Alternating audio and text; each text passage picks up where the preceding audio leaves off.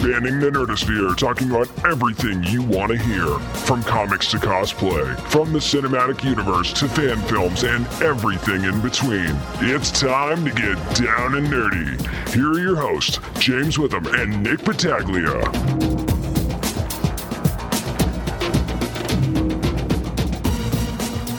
Here we are at episode 103 of the Down and Nerdy podcast, where we don't use Google for our directions. Anytime anybody ever asks us, we just tell them to go up, up, down, down, left, right, and be a start.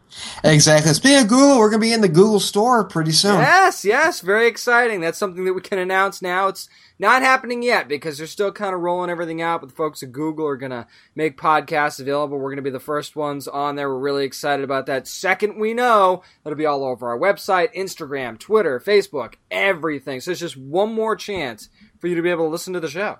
Exactly. Speaking of something that was all over Instagram and Twitter and social media was, of course, our interview last week with Nathan Darrow. Of course, he plays Victor Freeze and Mr. Freeze in Gotham. And man, this show, you want to talk about a show that just kicks it up a notch every week. I mean, Lucifer is one, but hell, a lot of Fox shows kick it up every week, and Gotham is sure one of them. And what's funny is that the Fox shows seem to be some of the most criticized of all the shows on TV for some reason. They are making, especially on Monday, some killer TV between Gotham and Lucifer. And Gotham, the game has changed now. I mean, Hugo Strange and now Mr. Freeze, the game's changing. Exactly. There's just so much going on right now. Exactly. I think the reason why they get criticized a lot, too, is mostly because if you look at what they're doing in terms of Lucifer and Gotham, they're ones that are kind of going off script when it comes to the source material. They're still sticking to it in parts, but a lot of it is like, hey, let's just do our own thing, and that's fine because it's worked.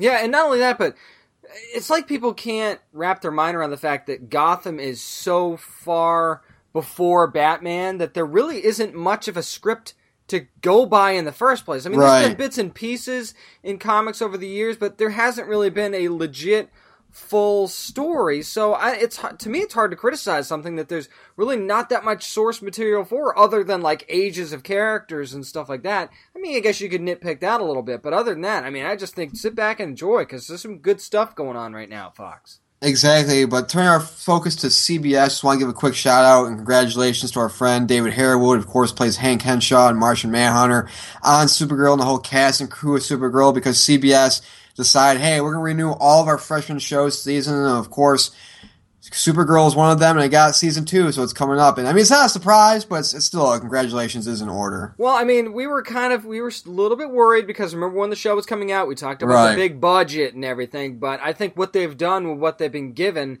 has been pretty spectacular, and we've got the crossover coming up with the Flash soon, sometime this month, so looking forward to that, and hey, let's just talk about another network. Let's just run the gambit and talk about ABC. Exactly. So this week we have, of course, Luke Mitchell, who, of course, plays Lincoln on Marvel's Agents of S.H.I.E.L.D. He's going to be our guest this week. We're going to talk everything about the premiere and just Lincoln and where his mindset is. It's going to be a really, really fun interview. You know, it's funny because I think that this is kind of the point we've waited for in Agents of S.H.I.E.L.D. We talked about before how we loved the Inhumans storyline and what they were actually doing. We were surprised how good it was. So now we're kind of going to get the Secret Warriors. We're going to get to talk about that, and I think this is where it's really, we're going to push Hydra out of the way, and, Ward is Hive now. I think we can talk about that because it's everywhere. Yeah. And we can get the Secret Warriors and start to see that melding together between S.H.I.E.L.D. and Inhumans. So I think it's really going to be cool going forward. Exactly. And like I said, I know, when we did our review of the season finale, we're like, listen, you had us, and then you just lost us with what happened with Ward. But now that we know that he's not going to be Ward, now that he's going to be Hive, and I think they're going to probably end up changing his look as the season progresses, I'm fine with it. Well, we're going to ask Luke Mitchell about that. I've already decided I'm asking about how people hate Ward or you love to hate Ward. We're going to ask him about it, and we'll see what he says, because I'm very curious, because that's kind of how we felt, like, oh, why won't you die? I hate you. So we'll ask him about it. But that's going to do it for our intro. But come next, we have 2 new comics to review this week. What we're reading is coming next right here on the Down Nerdy Podcast. This is Nathan Darrow from Gotham on Fox, and you're listening to the Down and Nerdy Podcast. Well, it's that time, nerds, where we pull out our long boxes. We discuss what we're reading this week. Of course, this segment is always brought to you by the fine folks over at Fantasy Escape Comics and Cards on Aragona Boulevard in Virginia Beach. Go see Bob and all the great things he has for your nerd heart and the nerds that you love. So, James, do you want to go first or want me to go first? Sure, I'll go first this week. Okay. Because I decided to go the Vertigo route this week. A little something different. It's called Dark and Bloody. Actually, The Dark and Bloody from Vertigo. Written by Sean Aldridge. Scott Godlewski is the artist. Tyler Cook did an amazing cover for this. Patricia Mulvihill did the covers. And then Clem Robbins did the letters. Now, just a little bit of backstory on this, since this is issue 2. This is actually set in the deep woods in the holler of Kentucky, and we're talking about, and I say it that way because it's written that way, kind of. But we're talking about a guy named Iris, he's got a family, he kind of is trying to live a normal life. He served his country in in Iraq with a bunch of different soldiers, but he's starting to have these weird dreams where he's being attacked by all these otherworldly beings, and suddenly a couple of his friends are missing, and he doesn't really know what's going on, so he seems kind of haunted by his past, especially by this giant albatross-looking bird thing. So it's kind of like he's having PTSD, but it's kind of more like an outworldly version of it? In a weird way, yeah. It's almost like you could pass it off as PTSD. Okay. So it's a little bit of a different take, whereas you would think this would be PTSD.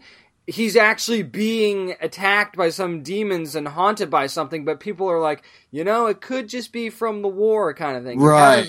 So it's almost like they're passing off like, no, I'm legit being attacked and I need help.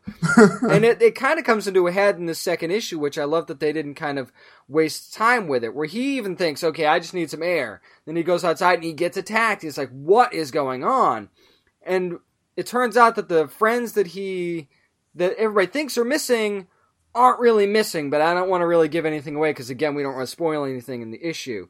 And now the sheriff is suspicious because, of course, he's looking for these guys, and he's kind of suspecting him a little bit because he knows that Iris knew him. But here's the other kicker. One of the guys that he served with in Iraq, who was kind of like the a-hole of the group, who was the little bit more aggressive one, he works with him now in Kentucky. So there might be a connection there, and he still treats him like garbage, too. And then there's this what I love about this comic is there's your stereotypical old backwoods guy that seems to know everything that's going on in the mystical realm kind of thing. So it's kind of like the old man who sits behind the campfire and says, there's evil out there kind of thing. Exactly, and he's painting stuff on the side of his house like, I knew this holler been quite too long kind of thing. And again, it's written that way, so that's why I'm saying it that way. But his wife, there's a real family dynamic here because he's trying to keep his wife and his son safe at the same time, and his son has a friend that he's been going out into the woods with and stuff like that, play with, and the dad's kind of like, I don't know if I want you going out there, sort of thing. Now, as the issue progresses, and it's funny because it's the second issue, a lot of stuff starts to come to a head, and then the action just starts coming fast and furious. Is that, sorry to cut you off, but is this like a limited series, or is this a continuing, ongoing? I can't remember if it's a 6 or an 8-part series, but yes, it is a limited series. Now, I don't know if this is one of those deals where, we could be talking about there could be a volume 2 coming or something like that after the run's over. They don't really make that clear, but I'll tell you what, there's something that really comes to a head at the very end of this issue, and what's funny is that his family witnesses it, so including the son. So I don't know if this is going to be one of those deals where, okay, everybody's finally starting to believe him now, and suddenly it's real, or it's one of those things where now everybody's going to be traumatized, or what's going on. So I like the fact that they're leaving it ambiguous. You're not really you're sure of what's going on because you see it in the pages, but you're not really sure how they're going to carry the story forward. So, and one thing I will say is, we were talking about this off the air about, I was kind of drawing parallels to Harrow County a little bit because it's got a little bit similar setting, but the story is different. And I was wondering if there was going to be similar themes there. Of course, Harrow County from Dark Horse, totally different comic, totally different story, totally different situation. It's just in a similar setting. So I actually really dug this comic. I wasn't really sure about it. It was one of those things where, the publisher sends you this and say, hey, read this and see what you think. Now, this is not normally something I'd pick up off the shelf, even though this is a genre that I've enjoyed in the past. But I can tell you, man, I was really surprised by this, and I'm actually looking forward to reading more from this series. So this is a pull for me. Really? So, I mean, how's the art in this? Because that's one thing we haven't really talked about. The art is spot on, man. I mean, the detail is right there, especially in the action sequences. And right. When you're, I mean, I know that Vertigo is an arm of DC, so they're not like an indie publisher, but it's almost like you're the imprint, you're not the main print. So, sometimes things might get lost in the shuffle there, but I got to tell you, man, the detail in this art by Scott Godlewski is pretty awesome. And even the cover by Tyler Cook is really, really good. So they know how to pick the right artists to go with their stories of Vertigo. I will say that. They definitely have a long history of that.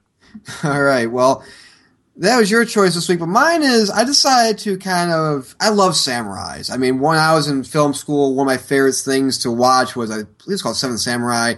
I love the old black and white samurai films and everything like that. Those are great. So, of course, when we got sent to us Samurai #1 from Titan Comics, I knew I had to dive into this. Now, here's the thing about the comic. It's an 8-part series, so it's a limited series. Now, it's written by Jean-Francois de Giorgio, and the art is done by Frédéric Genet. And the thing is about this book is that it follows a samurai by the name of Takeo. Now, he is a young samurai. He's pretty much coming off of his triumph in battle, pretty much to save Imperial Japan from a treacherous general. And pretty much now what he's doing now, where it follows up with him, is that he's on what's called the Isle with No Name, and he's looking for his brother.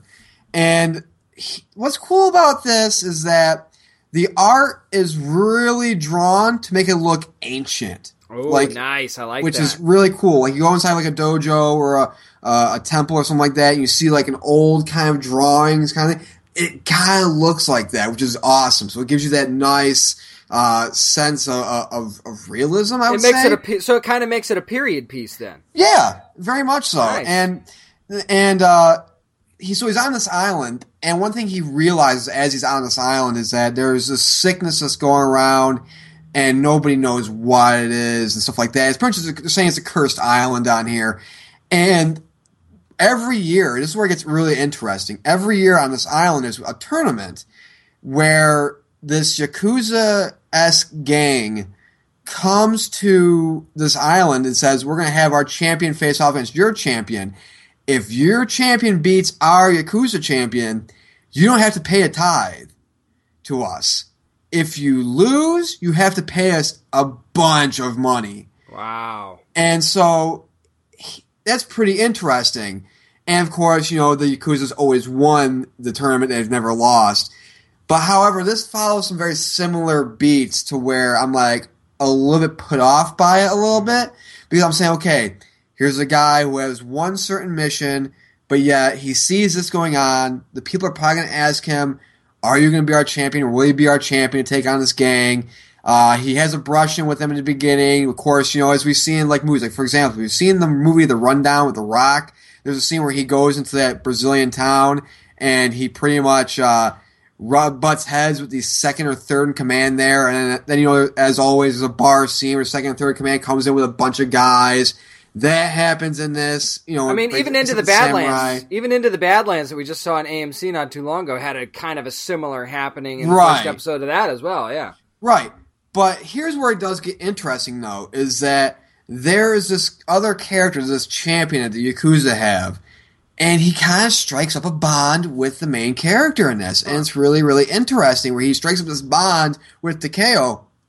And you're like, oh my god, if these two have to meet in the tournament, how is Takeo going to take this? And the great thing about this other guy, I can't think of his name off the top of my head, but his backstory and the reason why he is the samurai, this warrior-esque, is so sad. Oh, wow. I mean, I'll tell you off air, because if I tell you, it's very spoilery as to why this guy kind of is who he is right now. Who Takeo is probably going to face off with as the series goes on. Like I said, the writing does follow some certain tropes that we've seen in a lot of, like, new person coming to kind of an unfamiliar world kind of thing. And it follows those things. The writing, it's not boring. It's just, I think it could be improved a little bit. I think it kind of lags a little bit as well. I mean, there is this mystery of, like, what's causing these people to get sick. I mean, they're coughing up blood and stuff like that. And like I said, the art is phenomenal. But in terms of the writing, I think it could be punched up a little bit better. I think, though, however, as the series goes on, it's going to get better because now, I mean, this guy, Takeo, is such a skilled samurai fighter. Like, for example, this guy comes in, second and third in command. He's like, you embarrassed me, and he wants to fight him.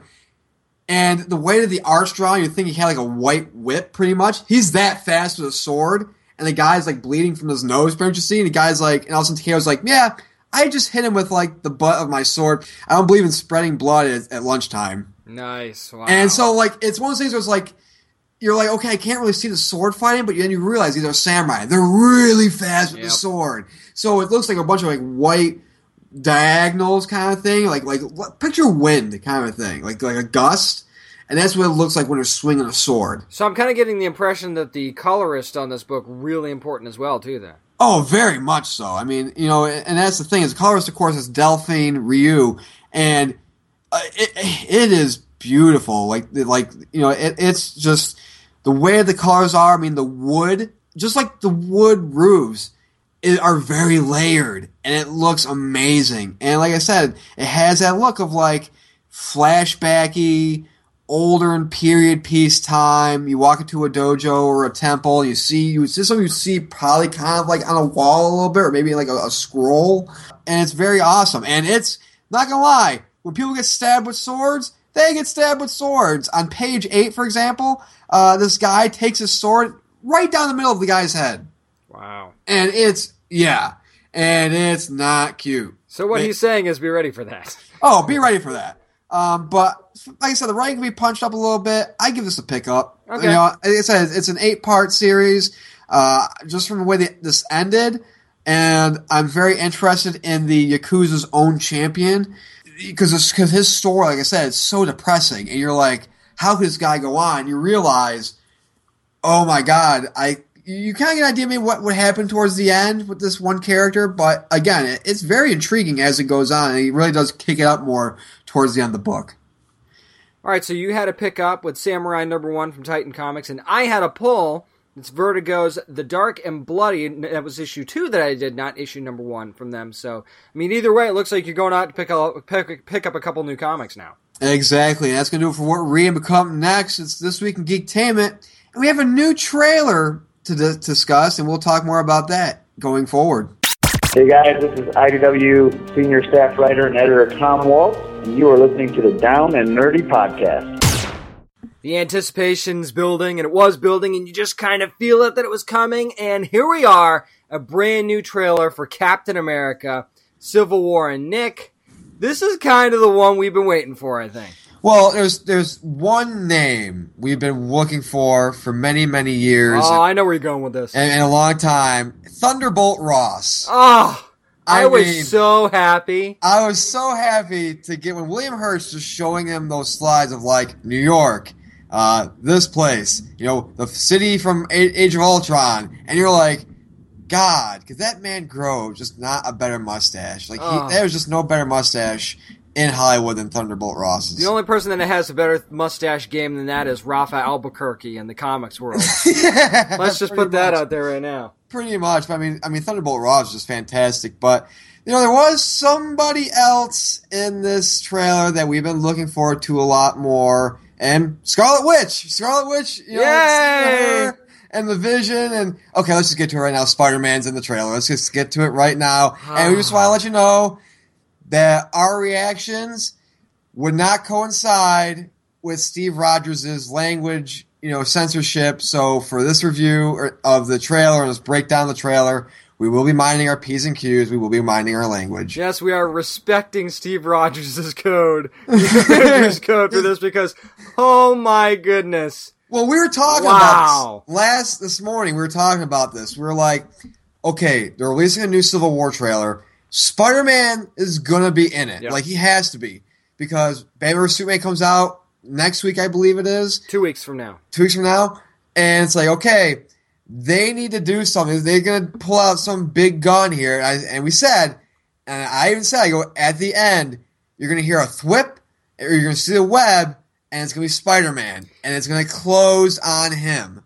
we had almost the exact verbiage down, too, other than the whole Underoos comment. We pretty much it's like we wrote it. Yeah. So that was pretty fun. I mean, it's pretty awesome. We'll go back to Spider-Man in a second, but, start from the beginning. Of course, you see the whole, as we mentioned, Thunderbolt Ross is showing Steve Rogers and pretty much the Avengers team, or the new Avengers as we saw in Age of Ultron, Scarlet Witch, and so on and so forth. We show them, New York, and then this happened, this other place, where all these attacks happened where the Avengers were. And he says, people are scared, people are worried, and he's pretty much says, okay, because remember, this is the thing that's different from this Civil War than from the actual comic book, where it was a whole registration thing. Now it's more, okay, Avengers, we're going to put this thing into law now, where the government has to decide, can we use the Avengers for this, or do we keep you at bay? And it's more, a law about being called. It's an oversight committee. Yeah, basically, much. Yeah, and I think that was probably a pretty good way to go. I mean, they didn't have to do exactly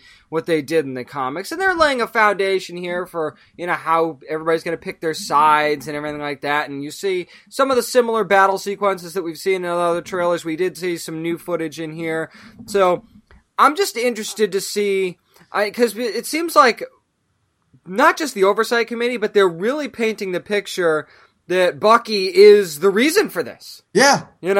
Yeah, or here's what I think is going to happen. Because when we see that big explosion at the UN, of course, T'Challa, Black Panther is there, Chadwick Boseman's character.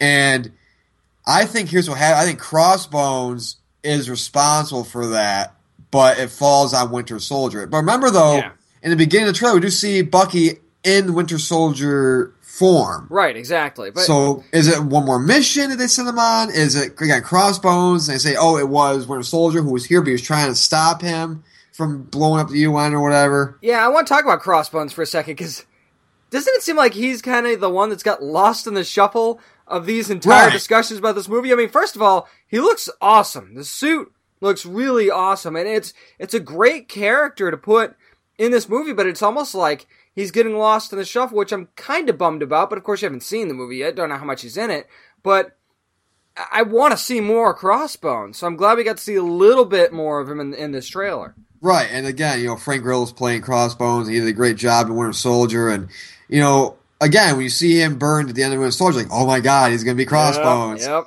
And I think they're keeping Crossbones at him. Again, we don't know to what extent he's going to be a main player in the movie. But remember, in the comics, he does kill Steve Rogers. Right, exactly. And I'm not saying I want to see more Crossbones and less of the Civil War. No. That's not what I'm saying. I'm just saying is I want everybody to get some good time in this, because if that's the way they're going to go, and we don't know for sure, but they did say, you remember they've been teasing that this is going to change the Marvel Cinematic Universe. Right. So, I mean, the elephant in the room here is that. It's that Crossbones kills Steve Rogers. And I'm thinking, there could be a whole, oh my gosh, what have we done kind of moment with Tony Stark and everything like that. Like, wow, has it really come to this? If, in fact, they do kill off Steve Rogers. And then, of course, you got Sebastian Stan, who's right there. And is it going to follow that mantle where he's going to pick up the S.H.I.E.L.D. because he's still got a lot of movies left on that contract. But here's the problem. This is I think a problem that we're starting to see more with certain Marvel films. Actually, with a lot of Marvel films, as we dive deeper into the MCU universe, we're seeing the same beats falling.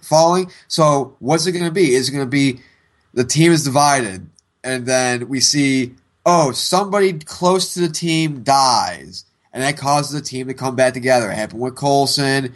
Even if you want to say Quicksilver, Guardians of the Galaxy, Groot and everything like that.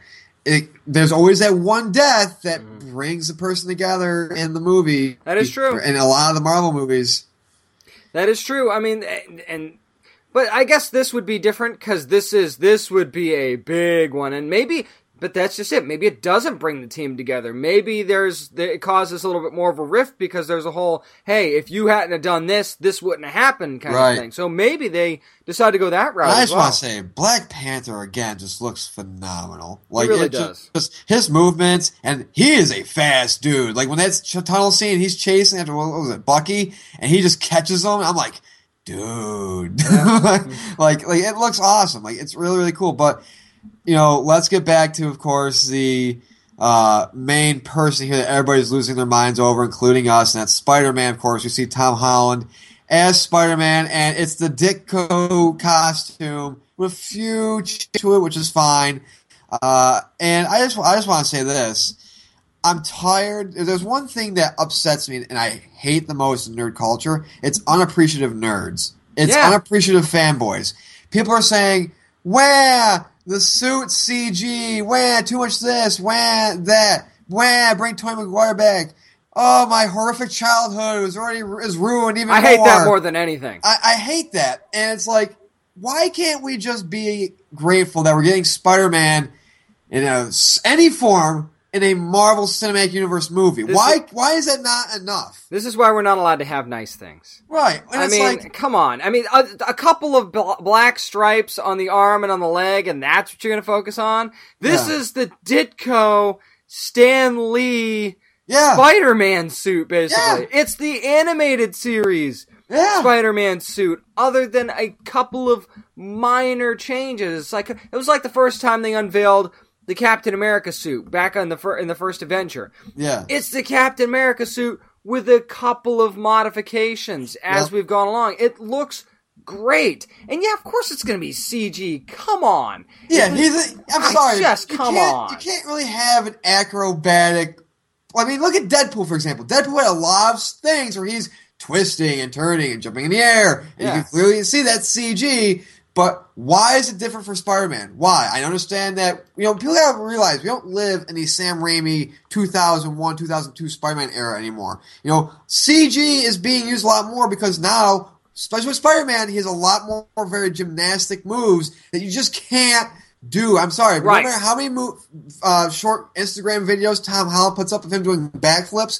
There's still certain moves you can't. A person's only so limited to. It's Spider-Man, okay? And that's all you should need to know. If you go back to past shows, you've heard me say this 1,000 times. So I'll make it 1,001.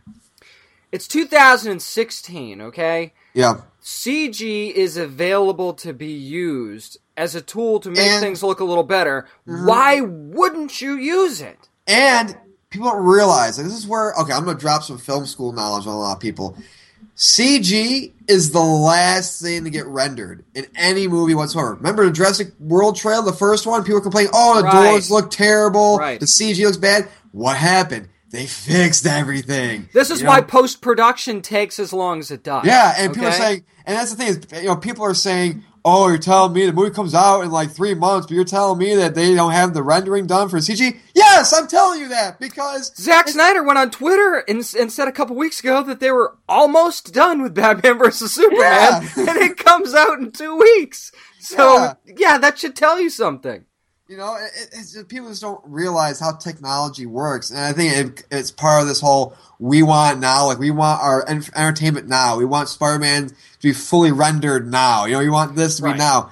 But overall, the trailer looks great. I gotta admit, when they were watching the trailer, it shows, the Civil War banner, and then Tony goes, okay, and he says, all right. I'm like, it's gonna happen. It's gonna happen. Right when he says all right, I'm like, and I also saw it, because I'm like, I just woke up, a few hours ago, and I'm looking at the trailer, and I'm just like, this is okay. I'm still a little groggy or whatever, and I'm like, okay, they showed a banner, it's gonna be it. There's no Spider-Man. Then also I'm like, wait a minute, there's still like 10 seconds, 20 seconds left, and then the whole where is the underoos, and you see the thwip, and you see the webbing. I gotta tell you, the webbing looks good too. It looks really like legit webbing. Are we going to get the web shooters, or is it going to be the coming out of the wrist? We don't know that for sure. No, I think we're going to get the web shooters.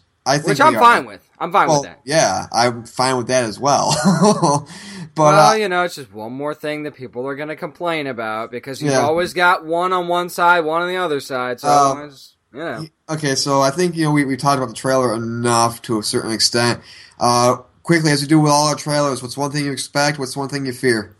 One thing that I fear is that even though this isn't going to be nearly as many characters as the Infinity War is going to be, is that somebody's going to get lost in the shuffle, and I hope it's not somebody important to focus on a certain character. So that's one of my fears. What I want to see is, I want to see them, I don't mind if there's just a 20-25 minute just epic battle between the two groups. Not going to complain about it at all. I mean, sometimes, we've been critical about stuff that there's too much action, not enough story. This is going to be the longest movie ever for the Marvel Cinematic Universe. There's going to be plenty of story. So if they want to devote 25 minutes to a half an hour to them just beating each other to death, I'm fine with that because I think it's going to look awesome. So that's something I almost kind of want to see. The one thing I fear is that, again, we mentioned it earlier with Crossbones, is that I don't want the villains in this to kind of fall to the wayside. I understand the main story is between Cap and Tony and their factions, pretty much. But in the end, you have to have kind of a string master, a puppet master pulling the strings. And I hope that person doesn't get, whether it's Crossbones or whomever else, I don't want them to get lost in the shuffle. That's what I was trying to say. Yeah. One thing that I'm looking forward to, again, Spider-Man's in there. I'm actually more interested in seeing if he becomes Iron Spider in this.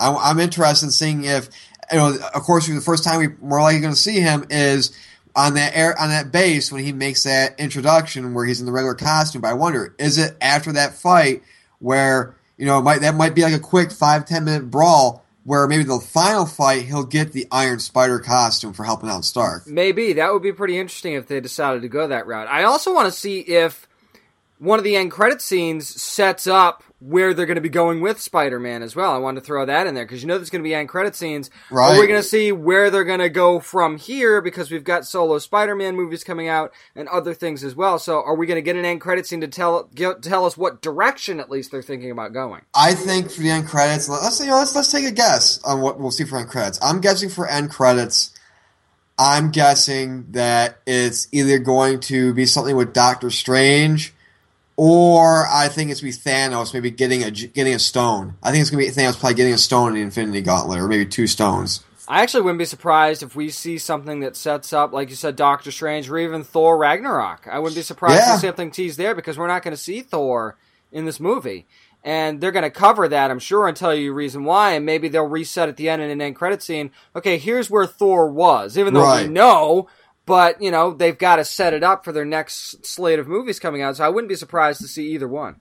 Right. Again, or it could be, maybe, remember, in the last one with Thor, Dark World, Loki pretty much takes over Odin. Yep. And maybe it's something with Loki again. Who knows? But that's going to do it with our breakdown of the new Captain America Civil War trailer. We're both heavily excited. I mean, I'm really excited for Spider-Man. He's my second favorite. Right behind Deadpool in terms of my favorite comic book characters.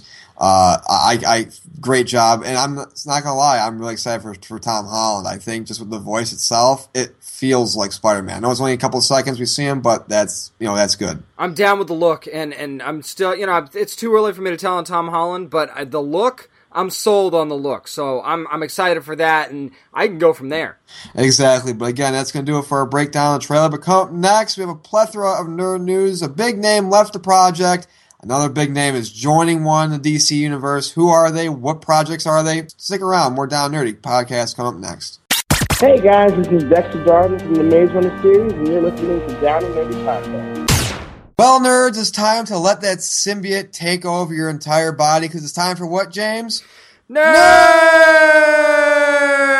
news! And we are Venom. Yeah. And the reason why I say that is because, well, there's been news that, hey, Sony is planning to revive its once-scrapped plans for its own Venom film. Now, there is some differences this time around. Of course, the Venom film is going to be in a separate universe from Tom Holland's Venom movie. So, James, what do you think about this? My first question, I guess, is as much as people love Venom, and he's probably maybe started the whole anti-hero movement in comics, arguably, is this a strong enough character to carry his own movie? I mean, they've got Dante Harper, who's going to write the new script, since they've decided to bring this back. And like you said, it's not going to be part of any Spider-Man universe that's from the MCU or even Sony. So I guess it's like, okay, that's fine, but where do you go? And are you going to have an antagonist or a protagonist? There's a lot of question marks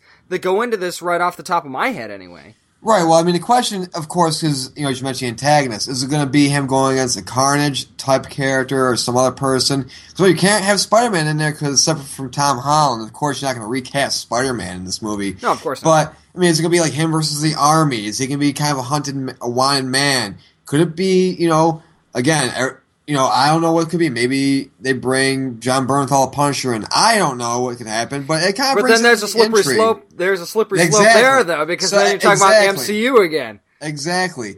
Could it be an alternate universe? We don't know. And the question is I think they're going to go Eddie Brock on this one, only because we're kind of seeing like with DC's movies and the CW kind of thing where they don't like mixing and matching characters. So I don't think you're going to see a Flash Thompson who's going to more likely be in a Spider-Man movie, albeit be a younger kid, to the adult Flash Thompson Space Knight. I think they're going to go the Eddie Brock route. I prefer the Eddie Brock route. I think Eddie Brock, is the perfect Venom. He's my favorite Venom of everybody. In terms of this movie, we'll see what happens. Now that it's going to, I think the reason why they're doing this kind of this isn't in the same Tom Holland Spider-Man universe is because I think maybe they might aim for an R rating. We don't know. Yeah, and I'd be okay with that, especially if they're going to go the Carnage route, I'd be really okay with that. And I agree. I think that Eddie Brock's probably the right way to go as well. He's definitely the more evil, the more aggressive Venom than Flash Thompson's Venom was. So especially if you're not going to make him full on hero mode like they have in some stories. I don't know. It's hard because I want to see a Venom movie. You want to see a Venom movie. There's plenty of people that listen to this show that want to see a Venom movie. But again, as much as some nerds hate to admit it, we've got to think general public here as well. This has got to make money, and I think Deadpool's a perfect example. Now, the Hollywood Reporter did not say whether or not they were going to go for an R rating or not when they broke the story. We'll find out. But Deadpool's a perfect example. That R rating, first of all, worked because it's Deadpool. Second of all, that movie appealed to the general public greatly. Would a Venom movie do the same? And that's my concern. Exactly. We'll see. Because again, it's Venom, so it's like, who can he really go up against? What will the main plot be of that kind of his own film? Seeing how it's not going to have Spider-Man in it, it's going to be separate. Of course, Dante Harper is being tasked to write a new script for the movie. So again, it's going to be interesting to see how this goes. And it's intriguing overall. Like I said, Venom is probably my favorite. No, he's my second favorite behind Carnage, Spider-Man villain. In the franchise. So again, we'll see how this turns out. But something that's turned out, James, in a negative way, heading towards DC Comics and Warner Brothers especially, is that they had the Sandman movie that's planned. Of course, they had Neil Gaiman, David Goyer, Jack Thorne on it, and Joseph Gordon-Levitt. Well, Joseph Gordon-Levitt now leaving Sandman over pretty much a problem with, I won't say being disrespected, but I kind of got that kind of a feeling because this was a movie that was under the Warner Brothers shield.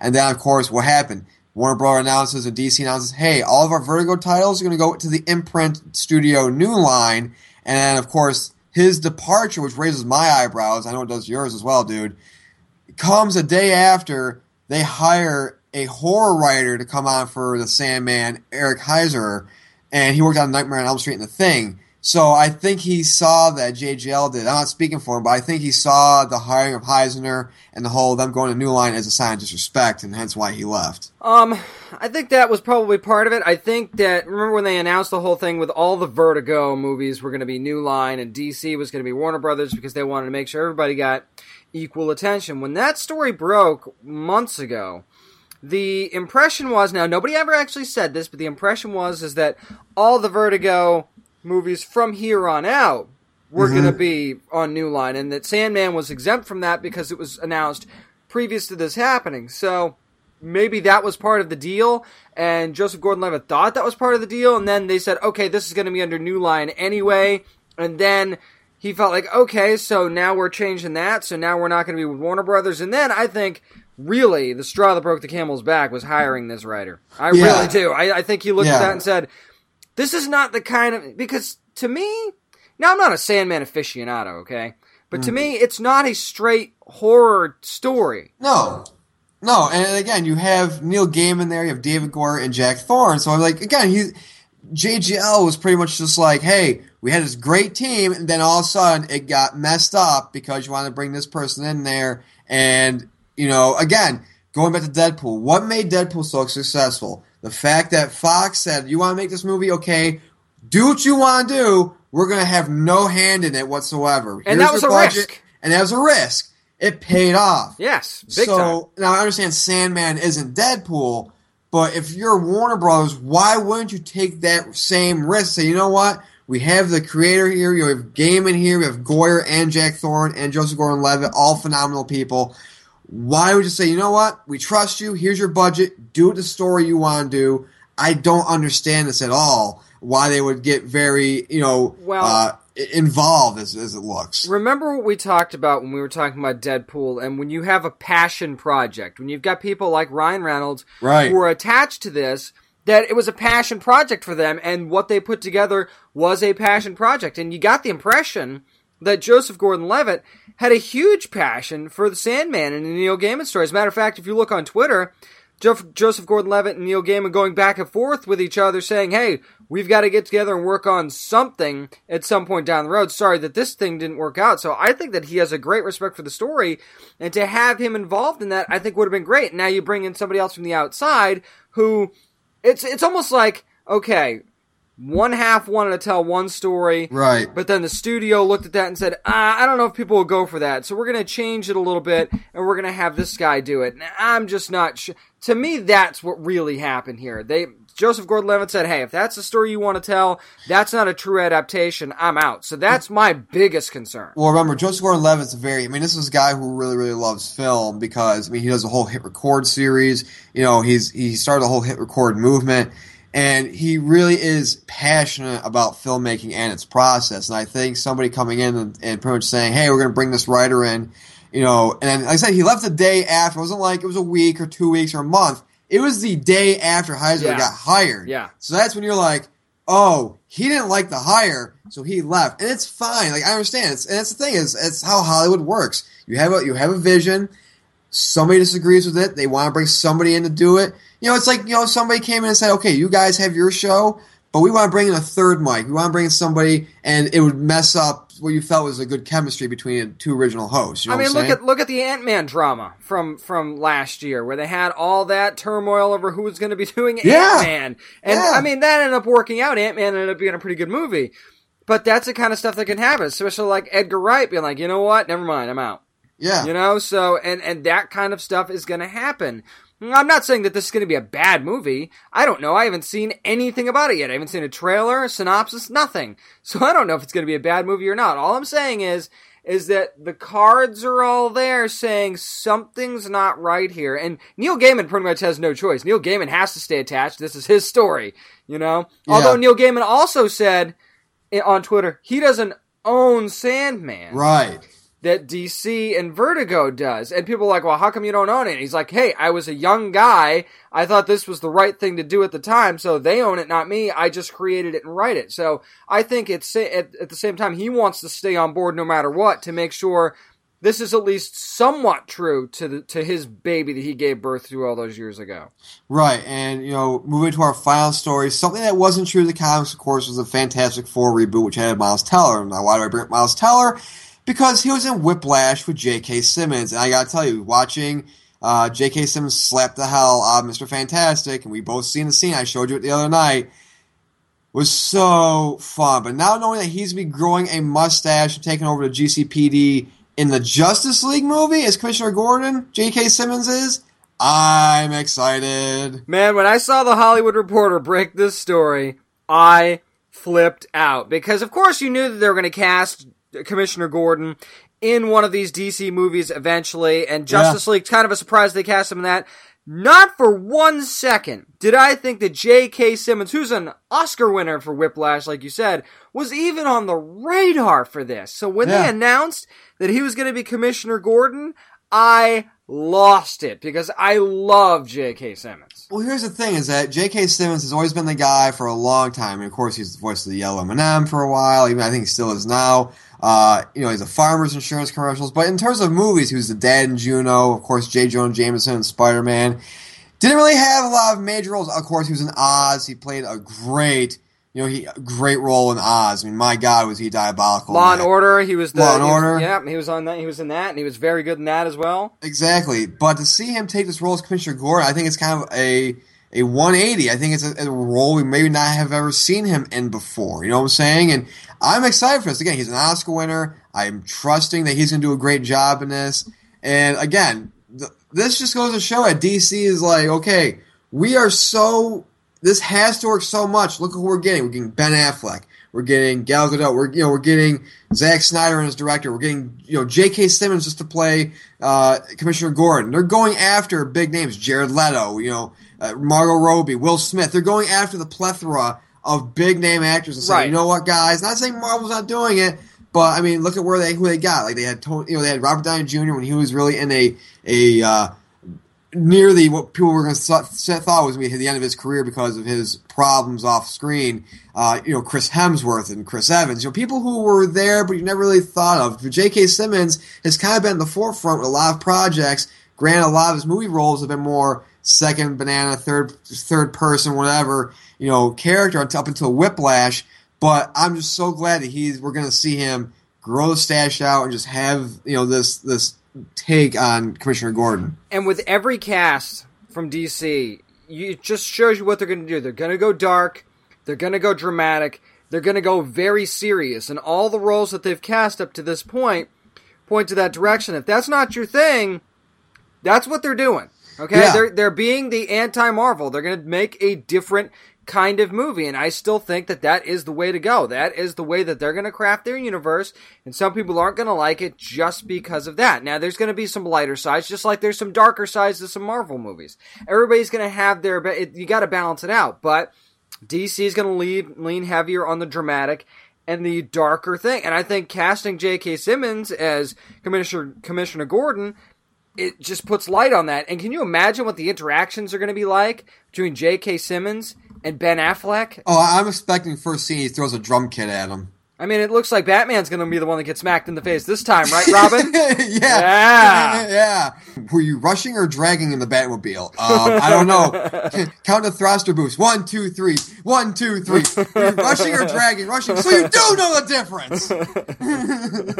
You're crying all over your Batarang. Stop it. Oh, jeez. Are you one of those single-tier superheroes, vigilantes? Oh, Jesus. Here you are slobbering all over your bat symbol and my bat signal. And my police commission here. Yeah, my police station. You're just crying all over my police desk. Man, I'm just excited, and I know that you're thinking, okay, why is this in the Justice League movie? And that's actually a good point. Why cast Commissioner Gordon in the Justice League movie? Does that tell you anything about who the villain might be for the Justice League? Are we going to be spending a lot of time in Gotham here? I don't know. It might be a mixture. I think Justice League. I think we're spending time in Gotham, Metropolis, and in the Amazon, Themyscira with Wonder Woman. So we'll see. What we don't know. I mean, I think are they still right? No, they're getting ready to film it, aren't they? Yeah, they're getting ready to start. I think in April, which is not too far off. So I think they're going to be starting filming that. I mean, they're filming Wonder Woman right now. I don't know if they're actually wrapped on that or not. We'll check on that. But they're definitely starting Justice League, at least pre-production, in April. So yeah, this is happening. But that's can you imagine him? Now I want to see that skit where it's just him. It's like the scene from Whiplash was called like Batarang or something like that.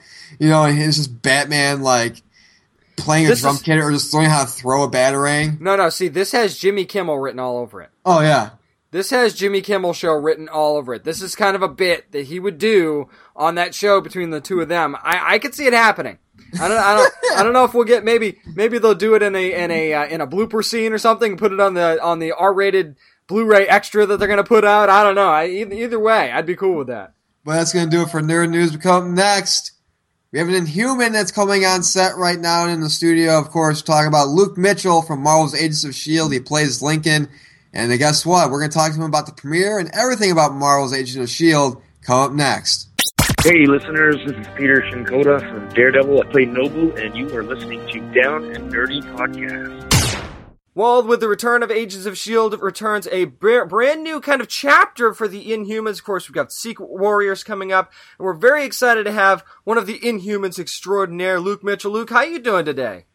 I'm doing very well. Thanks for having me, guys. Oh, you're very welcome. So, Luke, what has it been like gearing up for the premiere?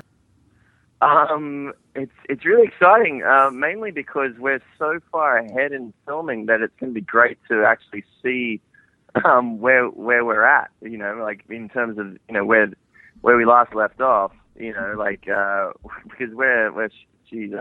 I'm not even sure if I'm allowed to say how far ahead we are.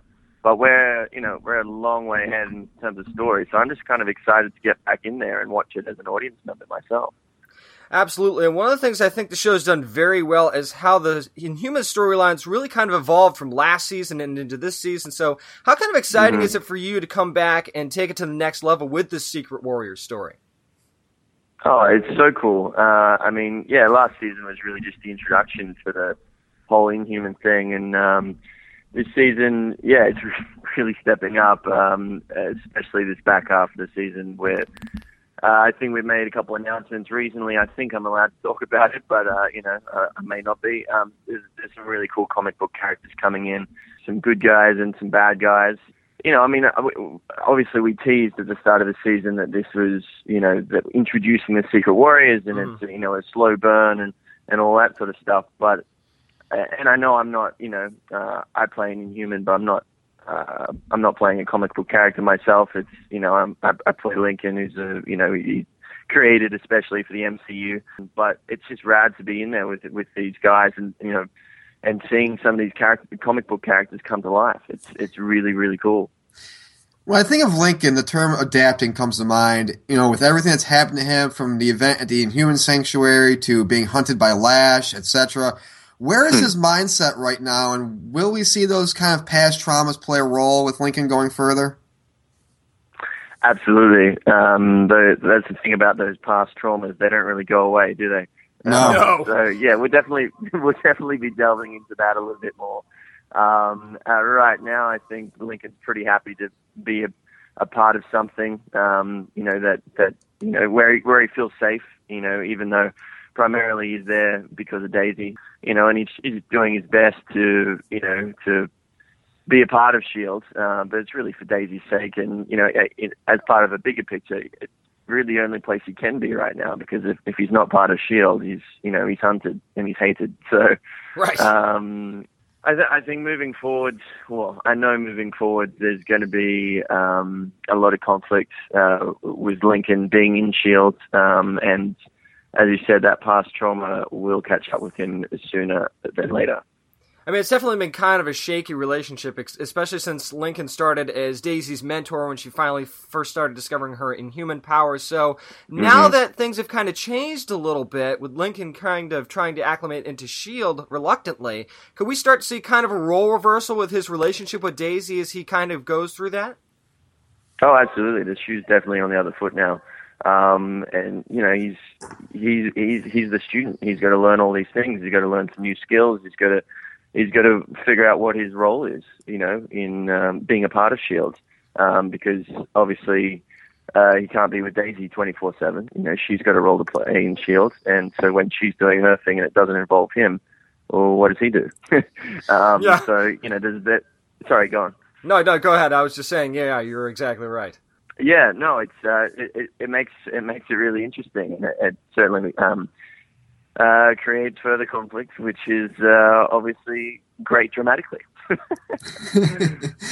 Of course, everybody's tuning in. We're talking to Luke Mitchell, of course, from Marvel's Agents of S.H.I.E.L.D., which airs Tuesdays at 9 p.m. on ABC. So, Luke, you're quoted as saying, "I think every character I play definitely has parts of me. I can't ever play as someone that's completely different to me." What makes Lincoln a part of you and vice versa? Ooh, good question. I think he's searching for, he wants to be a part of something bigger. And I guess I'm a big family guy. That's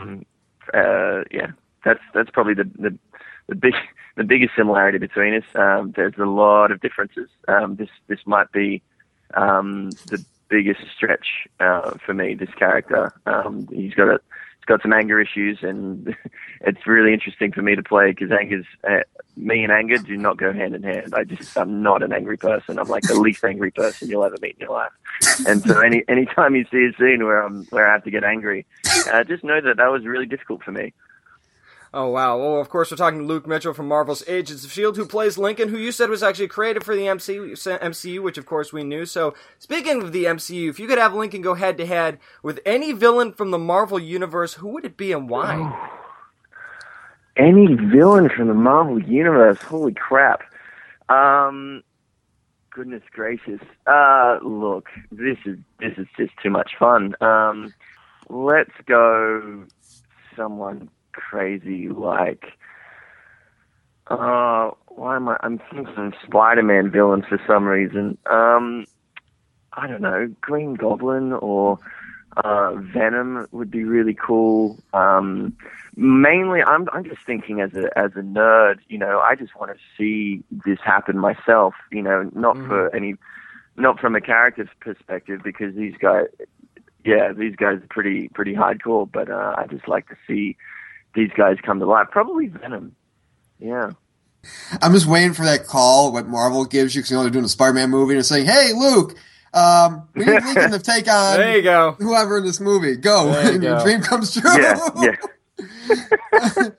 So here's I think Lincoln would be a little nervous at the prospect. Yeah. So here's a weird question: if the electricity went out and you could only power up one item at home with your inhuman power, what would it be and why? Ooh. Well, it's got to be. Look, it depends on whether I've eaten food or not. Because if I haven't eaten food, then I might need to power up the microwave. But if I've eaten food, then it's got to be the television, so I can just at least watch something pass the time before the electricity does come back on. Hey, that's what I would pick too. So I don't blame you there at all. Gotta ask you a question going back to Agents of S.H.I.E.L.D. for a second. There's been a lot of talk among fans about Grant Ward and his evolution, especially from the fall finale, as kind of like one of those bad guys you can never seem to eliminate. So do you think it's kind of helped the show to have a villain like that, someone that either people hate or really love to hate? Absolutely. I think he's a great villain. And I can't wait for people to see what happens. I think what happens with Brett's character, I'll say that, because I guess technically Ward's dead. It's kind of a game changer. It's really scary and exciting, and Brett does such a great job. And I've read all the scripts, and I haven't seen all of what he's done, but I've seen some things, and it's very, very cool. And I'm very, very excited about it. So, Luke, before we let you go, man, where can people find you on social media, bud? I'm on Twitter and Instagram. On Twitter, it's just at Luke Mitchell with 2 underscores at the end. And I think on Instagram, it's at Luke Mitchell 17. And I'm not on anything else. So that's kind of it. That's quite all right, because you can definitely find Luke on Agents of S.H.I.E.L.D. Tuesdays at 9 o'clock on ABC. We're looking so forward to the Secret Warriors and find out more about Lincoln. It's Luke Mitchell. Thank you so much for joining us today. Thanks, guys. Have a good one. So, James, you know how Constantine is known for having that business card of his? Yep. Well, what if Lincoln had a business card that said, Lincoln, Inhuman, S.H.I.E.L.D. agent, Thunder God? I like that. It has a certain flair to it, certain pizzazz. It certainly beats Lincoln, Inhuman, S.H.I.E.L.D. agent, electrician. Yeah, or Lincoln, S.H.I.E.L.D. agent. All right. Oh man, no, but it was really cool getting to catch up with Luke Mitchell, talking about Agents of S.H.I.E.L.D. mid-season premiere, of course, which just happened this past week, and we're finally getting into the Secret Warriors. We've seen the show. We got introduced to Yo-Yo this week, which is really cool, and it looks like he does the whole "I'm gonna stick around" thing. I'm like, all right, him and Daisy, giggity. But no, it was fun. I mean, Ward, we see he's going to be Hive, and we kind of see that, hey, is he starting to shed that Ward skin of his, and slowly but surely we're going to see Hive in full form? We don't know, but again, as I said at the beginning of the show, at first we were kind of like iffy, like I'm not a fan of what they're doing with Ward and how it's still Ward. But now at the end of the episode, where it shows like part of his skin is coming off, and he looks like, we don't know if it's like, is it him, getting rid of it? Is him doing a power? We don't know, but it brings intrigue. And you're like, okay, I'm looking at him. I know it's Ward's body, but it's not Ward. I'm totally cool with this. Like, and the thing is, the show's premiere title was called Bouncing Back, and I felt like it did, especially after a 3-month hiatus. Yes. And not only that, we've got one side collecting Inhumans, you've got the other side recruiting Inhumans, and I'm just waiting for some epic battle in the finale or something to happen, because it just seems like It's like we're teasing that. It's like, it's coming. You know it's coming. And then each week, I think we're going to get that. We're going to see, okay, what Inhumans are we going to see and who's going to compile the Secret Warriors and stuff like that. So I'm actually excited for the direction that they're going with this now. Can I say that one Inhuman with the eyes? He has the worst case of bedroom eyes ever. He really does. I mean, that's not sexy at all. I'm sorry. It's not. It's really not. You know, I mean, I understand, you know, a person with a stone cold look, but I mean, you can give somebody rigor mortis just by looking at them. Nah, it's not good. This is what happens when you meet somebody on Match. You look at their profile, and then you show up, and they look nothing like their picture. Remember, kids, make sure it's before you swipe right on Tinder, just looking who they are. Make sure it's not somebody who can kill you with a single stare, pretty much, or paralyze you. You might want to read that description. Yeah. What do I like to do for fun? I like to paralyze people just by looking at them. Swipe right. You know, if you say, hey, Tim, I'm 38 years old, and I like staring closely into people's eyes, be very careful, because it might be that guy. Yeah, looking longingly might be the last look you ever get with this guy, so just keep that in mind.